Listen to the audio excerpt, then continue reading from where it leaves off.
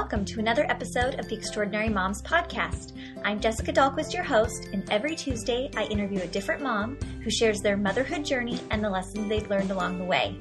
If I've learned anything from interviewing such a wide range of moms, it's that no two extraordinary moms look the same. We all have a story to tell, and we are all mothering in our own way. So let's celebrate that and learn from one another. Thanks for listening, and if you like what you hear, please share this show with a friend. Hello, and welcome to episode 168 of the Extraordinary Moms Podcast. It's Jessica. How's everybody doing? It's been a great week around here, and I cannot wait for you to dive into today's episode. I'm speaking with Kari-Ann Wood of Thistlewood Farms blog, and she recently released a book. She's good friends with Erin Odom, who I had on a couple weeks ago, and I can see why they're friends, and I want to be friends with them too. Kari-Ann is so amazing because she moved her family from the city and suburban life and the busyness and the craziness that a lot of us can identify with to the country, like rural Kentucky. So she talks about that progression, how she got to the place of jumping into that new lifestyle, how it's affected her parenting, how she ended up writing a book, and so much more. She's so delightful. You're going to end up wanting to move to the country to be her neighbor too. I guarantee it. So let's get to our interview with Kari-Ann Wood. All right, I want to welcome Kari-Ann Wood. Hi, Kari-Ann. Hello, how are you doing? I'm so good. You recently had a book launch. Congratulations. Thank you so much. It's been such an amazing roller coaster ride. Oh, we're going to talk more about your amazing new book. For people that may not know you, I got in contact with you via Erin Odom of The Humbled Homemaker. And right after we had our interview with her, she's like, you have to talk to my friend Kari-Ann. She is amazing and she has the most interesting story and you'll just love her. And so I got in contact with you and that brings us to today. So I'm really thrilled to be having this conversation, Kari-Ann. Will you just give a little background on yourself and your family and how you got to where you are? Yes. My name is Kari-Ann Wood, and I write a blog, actually, that's where this all began, called Thistlewood Farms. And the blog started about 5.5 years ago, and it really chronicles the journey of my family, where we moved from Dallas, Texas, to kind of a 500-person town in the middle of Kentucky. And we're in the suburbs. We're not even in the town. Wow. In the entire county that I live in, there are no stoplights. There are a couple of blinking lights, and one is broken currently. So, so you have to you're not sure. Should I yield? Should I not yield? What's going on down by the main intersection of town? But that's really our journey. We moved. I have four children, 2 boys, and then I have twin girls who actually just started high school. Wow. Which has been, oh gosh, that's another roller coaster ride at the same time. But yeah, it's been an amazing journey, and God has totally blessed us. That is incredible. And so you originally lived the suburban life with your children, right? When did you move to the farm? We moved here about 10 years ago. Okay. And so when we moved here, just as a kind of a comparison, the twins were 4 when we moved here. And so they were still babies and just starting out. And yes, we moved here really to get away from all that busy. It's when you live in a big city like that, there's just a lot of busy and a lot of noise and a lot of conflicts kind of with your time. And we just wanted to clean all that out and erase it all and just really start fresh in a place where you can walk outside and hear cows and see stars. That is amazing. Would you have ever dreamed that you would actually make the leap? Because a lot of us think, oh, I want to simplify, minimalism, all those kind of buzzwords right now. But to actually do it and follow through and make the drastic change, what propelled you to go all the way in? Well, and as I write about in the book, we were definitely big talkers. I mean, it wasn't just out of the blue. We talked about it. I think we talked about it so much that no one really believed that we would ever do it.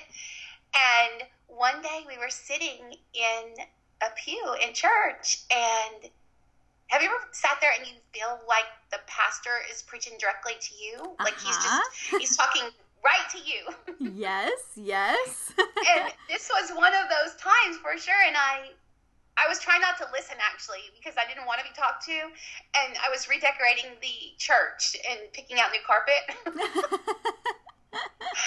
And And then I decided, okay, you know what? He is trying to get my attention. God is trying to get my attention. And I listened, and the sermon was called Jump.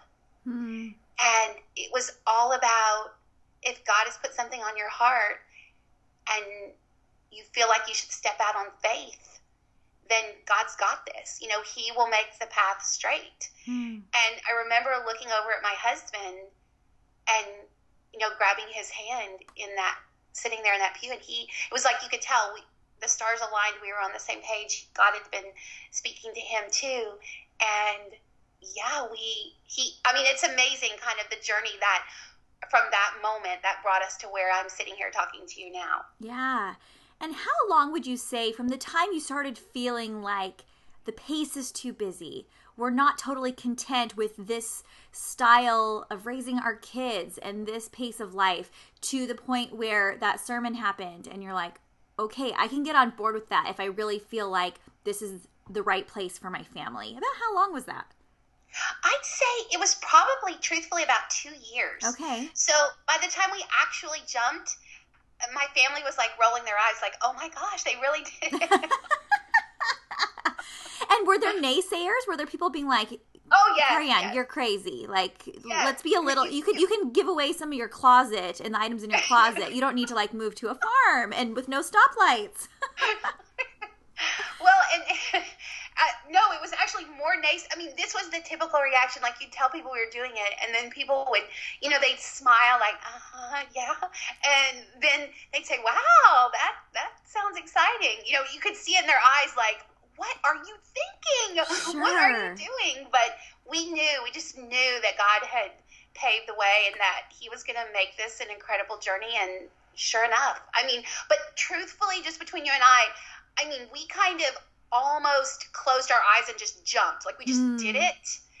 And I think if we would have actually thought and planned and really kind of thought through every last little detail, we probably wouldn't have jumped. It would have been too scary. And so when you're weighing irresponsibility of making a big life change and just having faith, what is the difference for you, and how can a listener apply that to their own life where they're not sure if making a huge pivot, either, you know, in their family life, where they live, in their job, whatever it looks like in their circumstances? But we've all been there where we've been prompted to pivot in some way, but yet there's some resistance. But then ultimately you just have to make the choice. How did you approach that? That's a great question, actually, because I think the 2 years prior, when we were talking about it, and we would go look at opportunities or business opportunities, and we'd go look at towns, and it was like we were trying to make it happen. You know, we felt the nudge, but we were trying on our own timeline to make it happen. And in that moment in the church pew, it was God making it happen. And I think that's such a great distinction, because there are so many times, and you'll read about them in the book, like, oh my gosh, like, I spend my life trying to make my own thing happen, you know, and sometimes you have to just let go and recognize that God is in charge. And if I would have done it on my own timeline, I don't know if it would have worked out like it did, but because we felt truthfully, I mean, it was God speaking directly to us, telling us, like, I got this, like, this is what you're supposed to do. And when you trace our journey back, I mean, it wasn't an easy journey. It wasn't one that was like just smooth sailing. There were definite bumps in the road, and it was hard. And there were times when, you know, I'm in the middle of the country and I'm lonely, and I'm trying to fit in a place where everybody's related. Yeah. And so, you know, it wasn't easy, but it definitely was God ordained. Oh, I love that. And I think sometimes there are situations in your life where you do feel like God will give you the strength to literally jump and literally about face your life. And then there's some circumstances where it does take minor tweaks to get you towards where you need to go ultimately. And it doesn't have to be that huge life change, wouldn't you say? I agree 100%. I definitely think, there are probably changes that we could have made, and maybe not so drastic as packing up 4 kids and, a dog and some salamanders and driving across the Mississippi River. We maybe could have moved to a lake close by or something else like that, but this is really where we were supposed to be. And I know that I know, especially in hindsight, looking back. And so those early days, you have that stark contrast of parenting in the suburban world, and then you move to a farm and you have little children, and life looks a lot different. What were some of those major differences in how you parented and how they were in their daily life? Well, I think there's an amazing story in the book that really addresses this because, when we moved here, my middle son was in first grade, and here I am. I've taken him out of, everything that he's ever known. He grew up in the Dallas area, was surrounded by family and friends. And, here we are, and now we're in a small rural school. And he comes home, the first week of school, and he announces to me that there is a bully in class. And I was like, oh, whoa. And then, the stories of the bully grew. It was like this mean bully, and he stole people's quarters so they couldn't get popsicles, and he pushed people off the, seesaw at lunch. And I was faced with this parenting decision. What do I do? I don't know anyone here. Do I go talk to the principal? How do I address the bully situation? What do I do in that moment? And it was a brand new environment, and I just kind of waited for a little bit to see. And then one day, the bully stories disappeared, and he never really talked about the bully. And I was like, wow, that's kind of weird. We went from all bully stories to no bully stories. What happened? And so he came home from school the next day, and I thought, I'm just going to ask. And I said, hey, Zach, his name's Zach. I said, whatever happened to the bully? And he's like, oh, Mom, you don't even know. That bully, he came up to me on the playground last week, and his face was red. He was so mad. And I thought, he's going to take my quarter. And he said, and I had it, Mom. I wasn't going to put up with it anymore. And so I turned into a T-Rex. and I took care of him, and he's kind of clawing the air, And I thought, wow, here he had been faced with a very challenging situation. And bullying is no joke. It's a rough thing. And, God had given him the tools to really handle a situation. There's nothing like channeling your inner dinosaur. Right. I think mothers have often felt like they're about to turn into a dinosaur. So perhaps he's seen it modeled, Karia? No. Just teasing you. Yeah, I think that's amazing. And you might have thought, moving from a bigger population at school and things where you might face more issues like that versus you might be, reverting back, a couple decades to a more simpler time and kinder children. But that wasn't the case. Kids of all ages are kind of just always testing out their boundaries and how to be. And not that bullying should ever be okay, but teaching your child how to handle those types of situations and working with the bullies and hoping their parents can work with them as well to really teach them what is appropriate early on. But that must have been kind of surprising.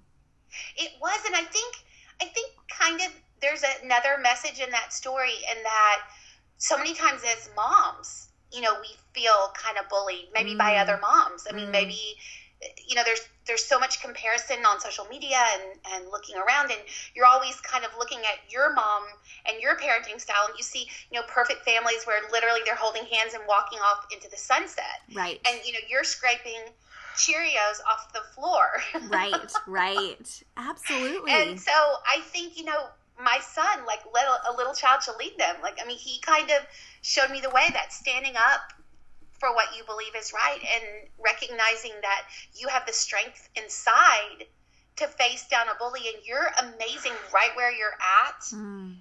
I think that that's such an important lesson, and one that I really took to heart from his story. Yeah, that's a really powerful lesson. And I love that he could kind of come to that on his own as well. I'm sure you were supporting him throughout that time, but that they are empowered to realize they have the tools within them and they have the guidance within them both from their own confidence and self-worth, and then from God as well. And that's more powerful than any bully. Amen. So we've talked about there's a lot of distractions in our life and our society today. And so when you remove a lot of those, when you remove even stoplights, when you remove going to Target regularly, when you remove fill in the blank, whatever it is that's kind of distracting you, and you literally are just your family kind of out in the middle of nowhere, like you said, what did that do for your family and for your relationships within your own home? I think that's probably one of the biggest gifts of the jump, and one that, especially looking back now, I think moving here, God gave us the gift of time. I think that, when you do live in the country and you're surrounded by acres and acres, and cows are your neighbors. Like, I'm literally looking out my window right now, and, there are cows and hay and all kinds of stuff around us. And your children rely on you as their kind of, their source to go to for advice. And, it's kind of shuts out a lot of the busy and the noise around. And the bond that I have with my husband as well, it strengthened our marriage. And I also feel like it strengthened the bond with my kids, because, when you're in the country and there's a lot of, all those distractions are kind of removed, sharing that time with your kids is invaluable. And all of a sudden you become the central focus, and the home becomes the central focus instead of all of the busy going on.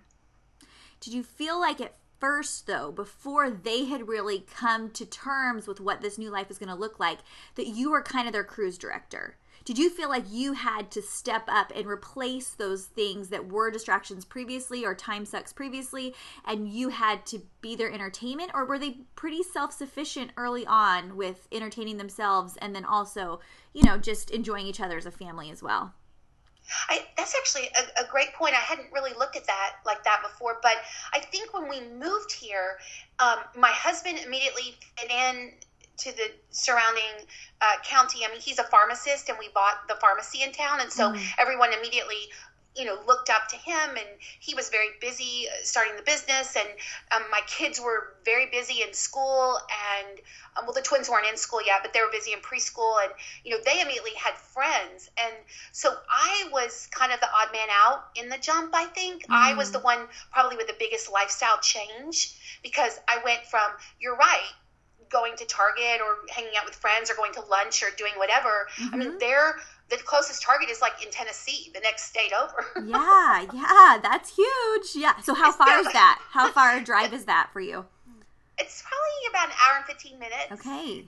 So you really have to want to shop the dollar spot. You should be really passionate about those little hanging doilies, right? Yes. So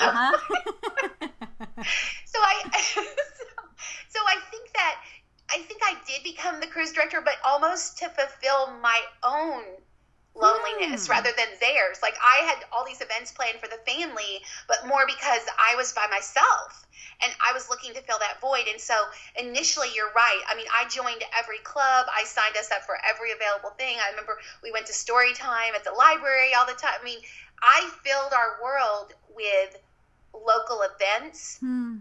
Not so much to entertain my children, but really to entertain myself. They became your friends. That's right. They became your friends. That's really interesting. And so most of the people listening right now don't live on a farm. They haven't made that huge transition, and maybe they don't care to. But the common sentiment, even among people that remain in suburban life or city life or wherever they are, is that they feel like it's too busy. They feel like they're too distracted. They feel like they're going, and they can't keep up with the rat race. Do you think you could have stayed in the suburban life, or a listener could stay where they are, stay put in their home, in their circumstances? And do you think they can cultivate that same type of mentality that is slower and more minimal and more connected within their own family? Do you think that's possible? I do 100%. How do I do it? Tell me. If we would have stayed, I probably would have made some lifestyle changes. Okay. I think that and not to go all old school here, but I think it really starts, and this is, the advice your mother and your grandmother and your great grandmother would give you, to have that family dinner time, to sit down around a table and share about the day. We do a thing at our house where we call highs and lows, where you share your highs of the day and you share your lows of the day, and we kind of go around our whole table and everyone shares. And I think carving out time like that, because if the world is influencing your children, in other words, if you have them signed up for so many activities and they're so busy and every minute of their day is scheduled with something, then almost the world, the exterior world, becomes the influence instead of the family unit becoming the influence. And moving to the country, we were forced almost, just by location, that our family unit became the influence. But I definitely think if we would have stayed, I would have really readjusted some things and taken a step back and reevaluated and maybe limited their activities to one activity. I mean, I have a lot of kids, so one per child, and really making sure that we did that family dinner. I think those are two actual practical things I would have done. I love that. And I think that it definitely is different for every family. And so you can't tell people, do this, this, and this, and then you can simplify your life in suburbia. Exactly. It really depends on what you value as a family. Maybe you do really value soccer teams and having your kids play soccer, and it's a really unifying, bonding thing. I know it is for our family. We really enjoy that time together. And yes, it does take us out of the home, but it's really unifying. So that matters to us. So we would keep that on the list. But there's plenty of things that we are doing very regularly, and habits that we have that are just our go-tos, that are not really serving us very well, and that time could be better utilized other ways, especially just having face-to-face connection and conversations, and maybe even just quiet and slowness. Yes, I agree. And I also think too, one thing I noticed from, living out here and being really around my kids sometimes 24/7, they mimic whatever you do. So if I'm on the computer, I mean, I'm a blogger, so obviously my job is I'm on the computer a lot, and I've written a book, and so I'm writing on the computer. And when I'm on my computer, guess what? They're on their computer. Sure. And I made a conscious decision, even living out here, I started reading. And so I noticed I would read a book, and then they would come pick up a book and join me in the family room, and they would be reading. And we'd all sit there. No one was really talking, but we were all reading instead of being on. And at first I didn't do it consciously. I just did it. And then I noticed, wait, hold on. People are, everyone's copying what I'm doing. Yes. And that just goes to show how much more they're watching us versus even listening to us. We can have the perfect orchestrated explanation of what they should do in a certain situation, or how they should feel or think about something. But really it comes down to, how do they see us responding to certain things? How do they see us living out what we say we value? Because I heard a quote one time, you value what you spend your time doing. And I don't know about you in your previous life, but I bet there were some times where you were spending your time doing things that weren't really what you valued. I can fall into that category on social media or Netflix, or, doing other things that just, gosh, if I just replaced that time with something else that really was soul-giving and loving towards my children, loving towards others, can you imagine how amazing my life would be? And it's so simple, but we don't take advantage of that. We don't act on it. I do agree. And I think, as a mom of teenagers, maybe some of the moms listening today are preschool moms, and they're in the trenches. And I know, I get it. I had 4 kids under 6 at one time, which just going to Walmart was right.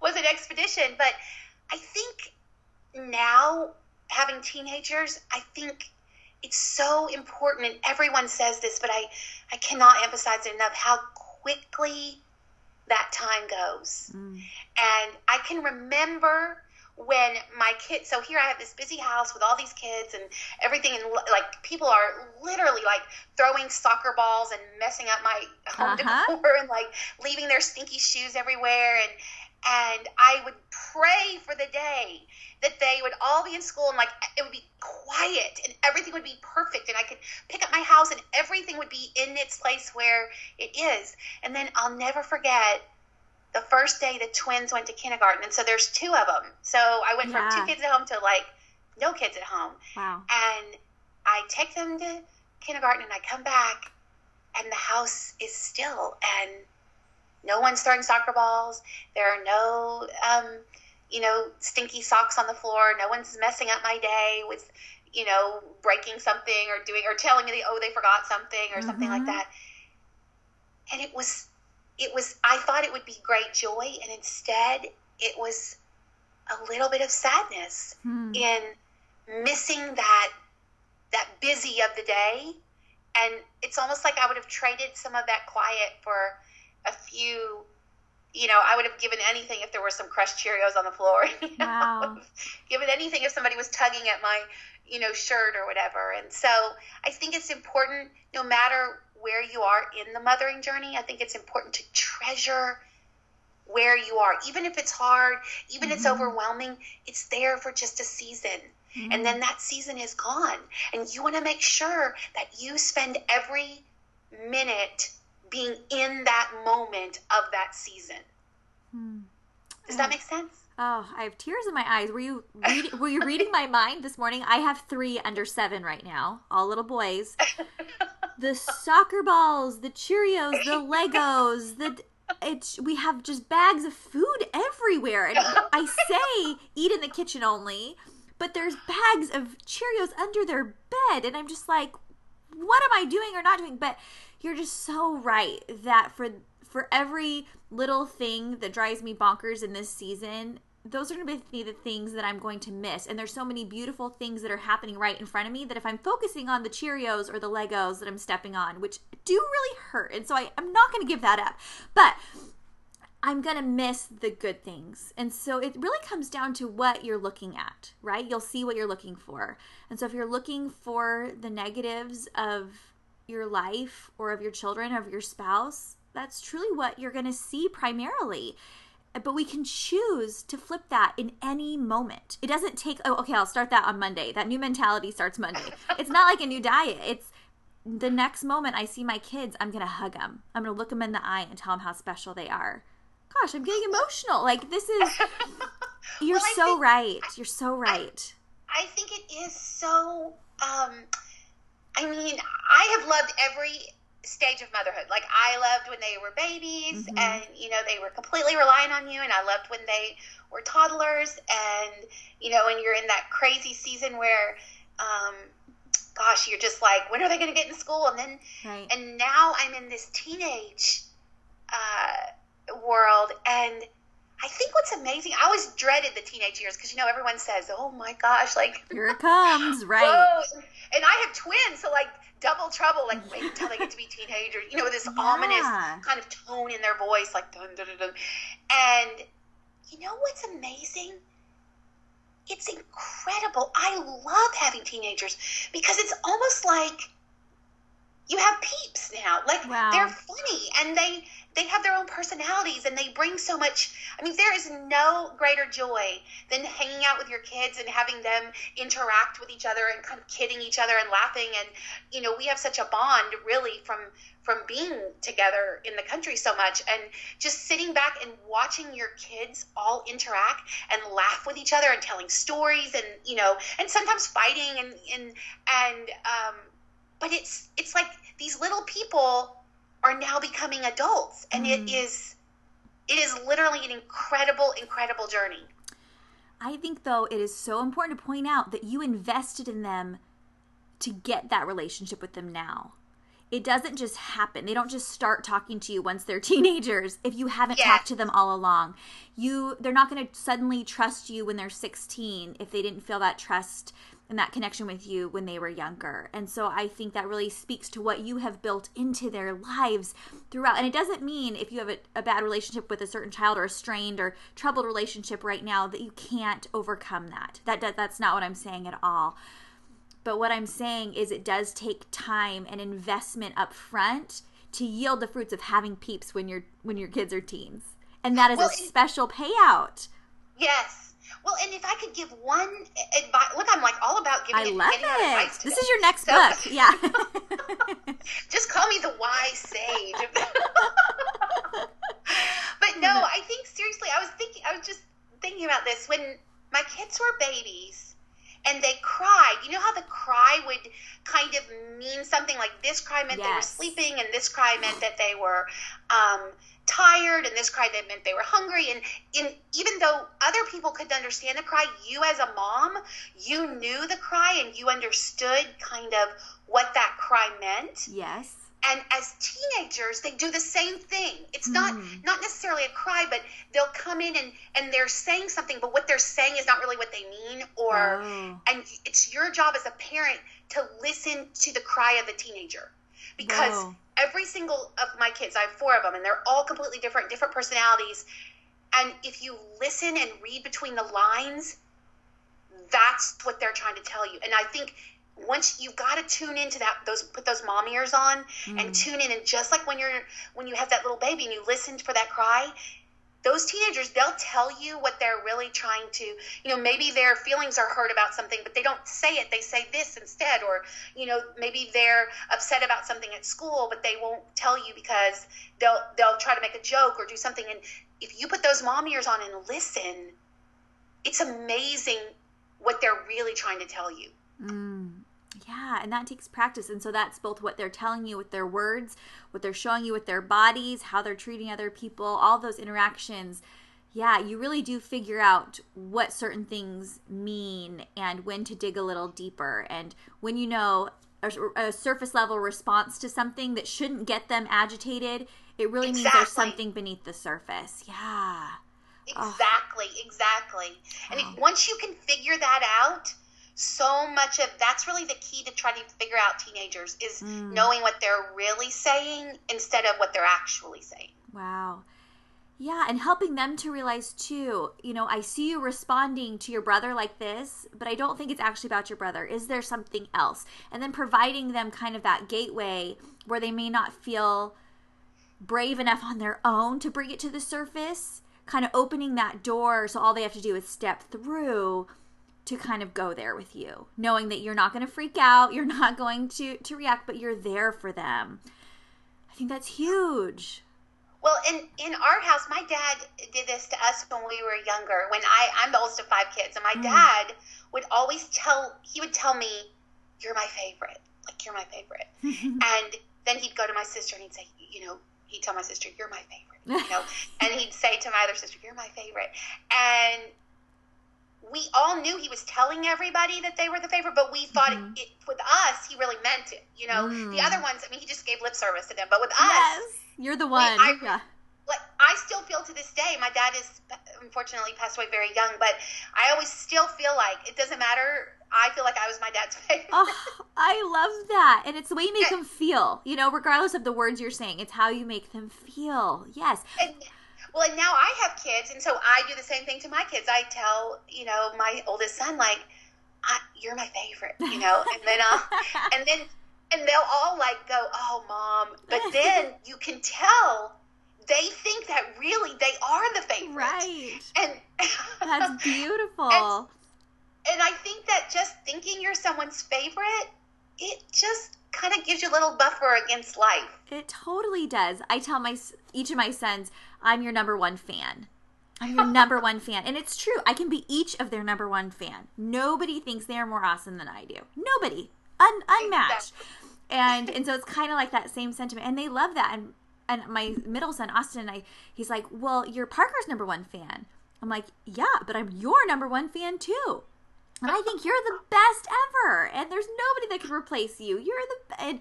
And he just lights up, and he believes it because I help him to believe that in everything else, in every other interaction that we have during the day, or I try to. I mess up, but I think when we apologize, they can still feel like we're their number one fan, or they're our favorite, because we're honoring that and we respect them. And so even when we mess up, if we apologize, we're still good. We're still good.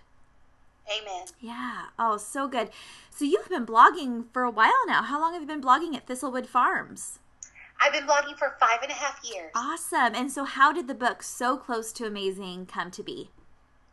Well, I actually started the blog. I was going to write a decorating blog and about super fancy things, and and in this very decoratory type voice. And when I went to publish my first post, I realized it was all about Christmas. It was the first post was December 9th, and I was all about Christmas and fancy Christmas decorating. And I realized that, I have forgotten my tree skirt, and there are my giant plastic Walmart Christmas tree feet, like giant, and it was a wide angle lens, so like the feet are like, into the picture. And I thought, okay, wait, I cannot be trying to give other people decorating advice. Yeah. Because I can't even put a tree skirt under my I'm sure it looked beautiful, but to you, yes. So I really started the blog saying, hey, my name's Karianne, and I write a blog, and guess what? I don't put a tree skirt under my tree sometimes. I forget. And that was very authentic, because that is truly my life, 2 steps forward, 1 step back sometimes. And people really responded to that. And so I would put, because they forgot their tree skirts too, so I would put DIY projects on. And then one day, I remember I told a story on the blog. It was actually, it's too long to go into here, but it was, suffice it to say, it was about pancakes that did not turn out, because as much as I love decorating, I'm a terrible cook, like really not good. And I shared the story, and people were like, "Oh, this is the most pitiful thing in our life." But we can relate, yeah. And they could relate to it, and so I just started writing stories. That was kind of my thing. So I just started writing story after story, and mixed with decorating, mixed with projects, and kind of, I always wanted to write a book, but it seemed very overwhelming, like I couldn't do it. And then one day, my oldest son, for Christmas, took all the stories from my blog and put them into a book. No. Like from Shutterfly, I think. He must be your favorite. Yeah, I know, right? He's the true favorite, yes. Wow. Well, and he handed me this, and I realized, wait, I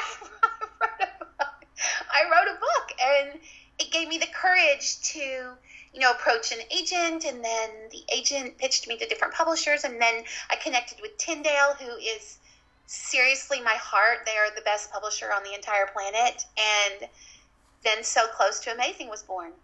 Wow. And so what is it about? Who is this written for? Oh, this is written for anybody actually who's like me, because there are days when I am literally so amazing, like it would make your head spin, like I'm that great, okay? And then there are days when, like when I showed up to sign the book contract and brought 2 completely different tennis shoes, like a right, at least it was a right and a left, you know? Yeah. And, or like the time I spoke at a conference, and after it was over, I tripped and slid all the way down the hill. No. Like, yes, it was at Becoming, and I literally slid all the way down to the hill and got up at the bottom and tried to act like I meant to do it. Yeah, yeah, you and did. I look up there, and there's people gathered on the balcony, and they're all like, But you owned it. You owned it. Yeah, yeah. I stood up and bowed, I think. But so that's who this book is really written for. It's written for the person that, they wake up every day and they're trying to put one foot in front of the other, and the road ahead looks kind of scary sometimes and overwhelming, and they feel they're so imperfect, and they wonder, is anyone else imperfect like me? And I thought, I'm going to go first. I'm going to tell my story. I'm going to tell all my imperfect moments, and keeping it real and being authentic, and sharing some of the struggles in my life, like with my weight, and trying to fit into a new town, and all of that. And I thought, if I share my story, maybe it will give someone else the courage to share theirs. Oh, I love that so much. You're my kindred spirit. This is amazing. This is so great. And what I love is that sometimes people, including myself, we get stuck with language where we're always feeling like we're only close to amazing. But we're mostly messing up. Like, we're doing okay, but we're still not good at this or that or the other thing. I love that you also are acknowledging there are some days where it was just your day. You just rocked it. You were just amazing. And it doesn't mean that you are boastful or arrogant or annoying. It means that you're allowed to feel good about yourself. And you are also allowed to recognize you can feel good about yourself without being perfect. And that's what Extraordinary Moms is about. It's not about perfection in motherhood. It's not about people doing exactly right and you should do it just like them. It's about mothers everywhere doing it their own way, but doing it according to the needs of their family. And messing up but learning from it. And that, it's just such a match for So Close to Amazing. I want everyone to get it. This is so great. Well, and two, I think you've hit on kind of the challenge that so many of us face. And it's almost like the book gives you permission to recognize that even though there are days when you are so close, there's something that we're all amazing at. There is something that we all do that in our hearts when we do it, whether it's have an amazing Mother Day, whether it's being a great listener, whether it's being an amazing daughter, whether it's, making the best apple pie, in 5 counties. I mean, whatever our amazing is.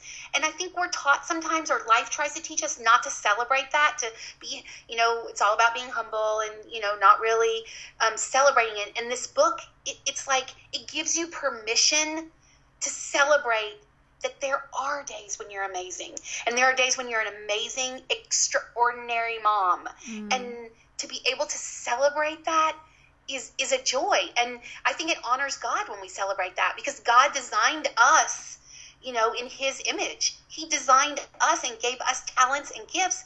And when we hide those and we diminish them and demean them and don't celebrate them, I think we're giving God a little bit of a short shrift, Absolutely. And I think the same can be said for trying to duplicate your life after somebody else's. And so when you're trying to do it just like somebody else, because you see them doing it really well, and they could be doing it really well for them, but we don't have to do it just like them. And so I heard somewhere where somebody says, if you're not showing up as you, no one will ever hear from you. No one will ever hear your voice. No one will ever receive your talents, because you're trying too hard to mimic somebody else's life, and that's not authentically you. So really just resting in who you are, what your talents are, and even what your weaknesses are.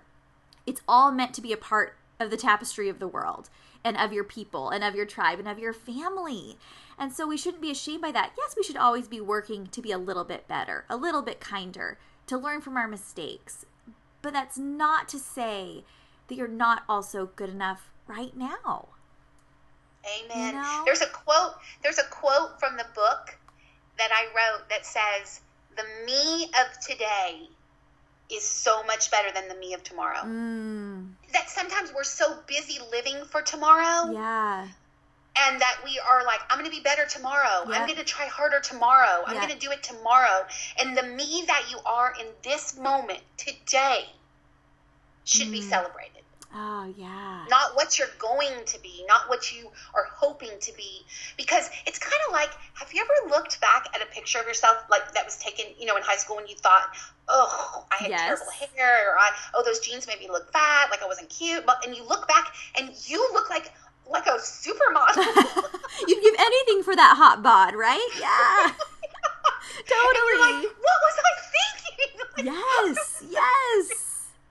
And so I think there's such a lesson in that. It's like we're always living for tomorrow. And not that tomorrow we can't change and be better and try harder, but let's just pause and celebrate the me that is here and the mom that is here right now in this moment. And you know what? It takes very small actions during the day. Like whenever my kids come up to me and say, hey, will you pitch a baseball to me in the yard? Or will you come read with me? Or will you do this?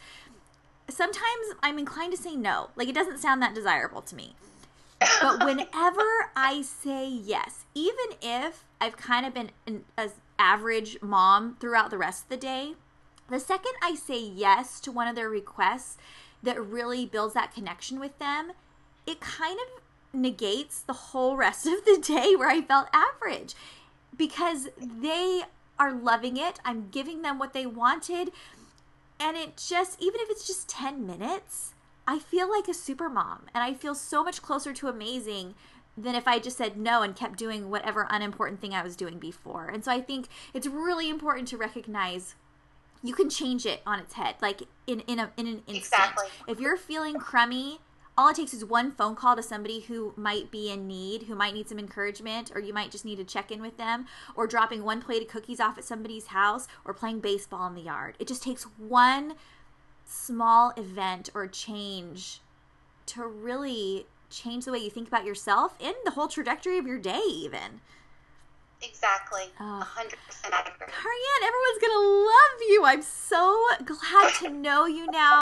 And I hope people will head right over to your blog. They can find you at thistlewoodfarms.com for your blog, and then they can go pick up So Close to Amazing at wherever bookstores are sold, on Amazon, on Walmart, Target, wherever. And I'm just so proud of you. What a wonderful accomplishment that you have this book coming to light. I know it's going to resonate with so many people. So thank you for writing these words.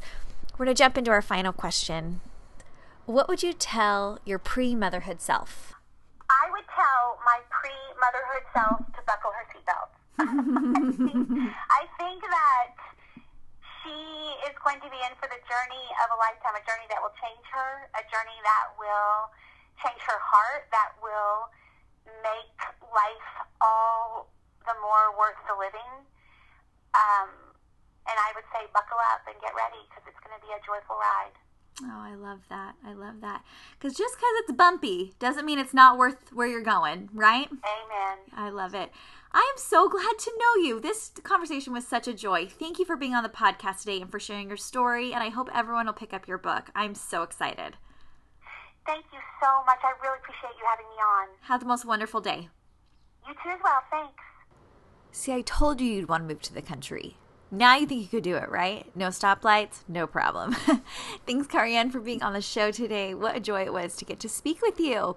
And she is so nice. After we finished recording, she said, hey, do you think your audience would want to win a book? And I said, yeah, they would. So if you head over to my Instagram at Jessica Dahlquist3, you can find out all the information about how to win one of Karianne's books, So Close to Amazing. It's going to run, today is September 19th. This is a giveaway. It's going to run for 48 hours. So I'm going to pick the winner on September 21st at noon Pacific time. All you have to do is enter by tagging a friend that you think is amazing and tell them what makes them so amazing. Tag that on my Instagram post. And if you leave a comment, you're entered to win one of Karianne's books, and we'll announce the winner on Thursday. Oh, so follow me and follow Karianne at Thistlewood. Thistle Wood, all one word, Thistlewood. So if you follow both of us, then you're entered to win if you tag a friend. So that's awesome. Like I said, you can follow me at Jessica Dahlquist3. You can find out all the information about the podcast, this episode, past episodes, see pictures of Karianne, links to where you can buy her book on extraordinarymomspodcast.com. And if you shared the podcast with a friend lately, thank you so much. We are having new friends joining every day, and it is just so heartwarming to know that moms who are needing to hear these encouraging stories are hearing them. So thank you for sharing and for leaving reviews. This coming Friday, we have an awesome episode with Alyssa Johnston. She is a children's book author, so we're going to talk about how she became an author, what that process is like. So in case you've ever wondered about writing a book, we're going to kind of go behind the scenes on what that looks like for her experience, and what her book is about and why she wrote it.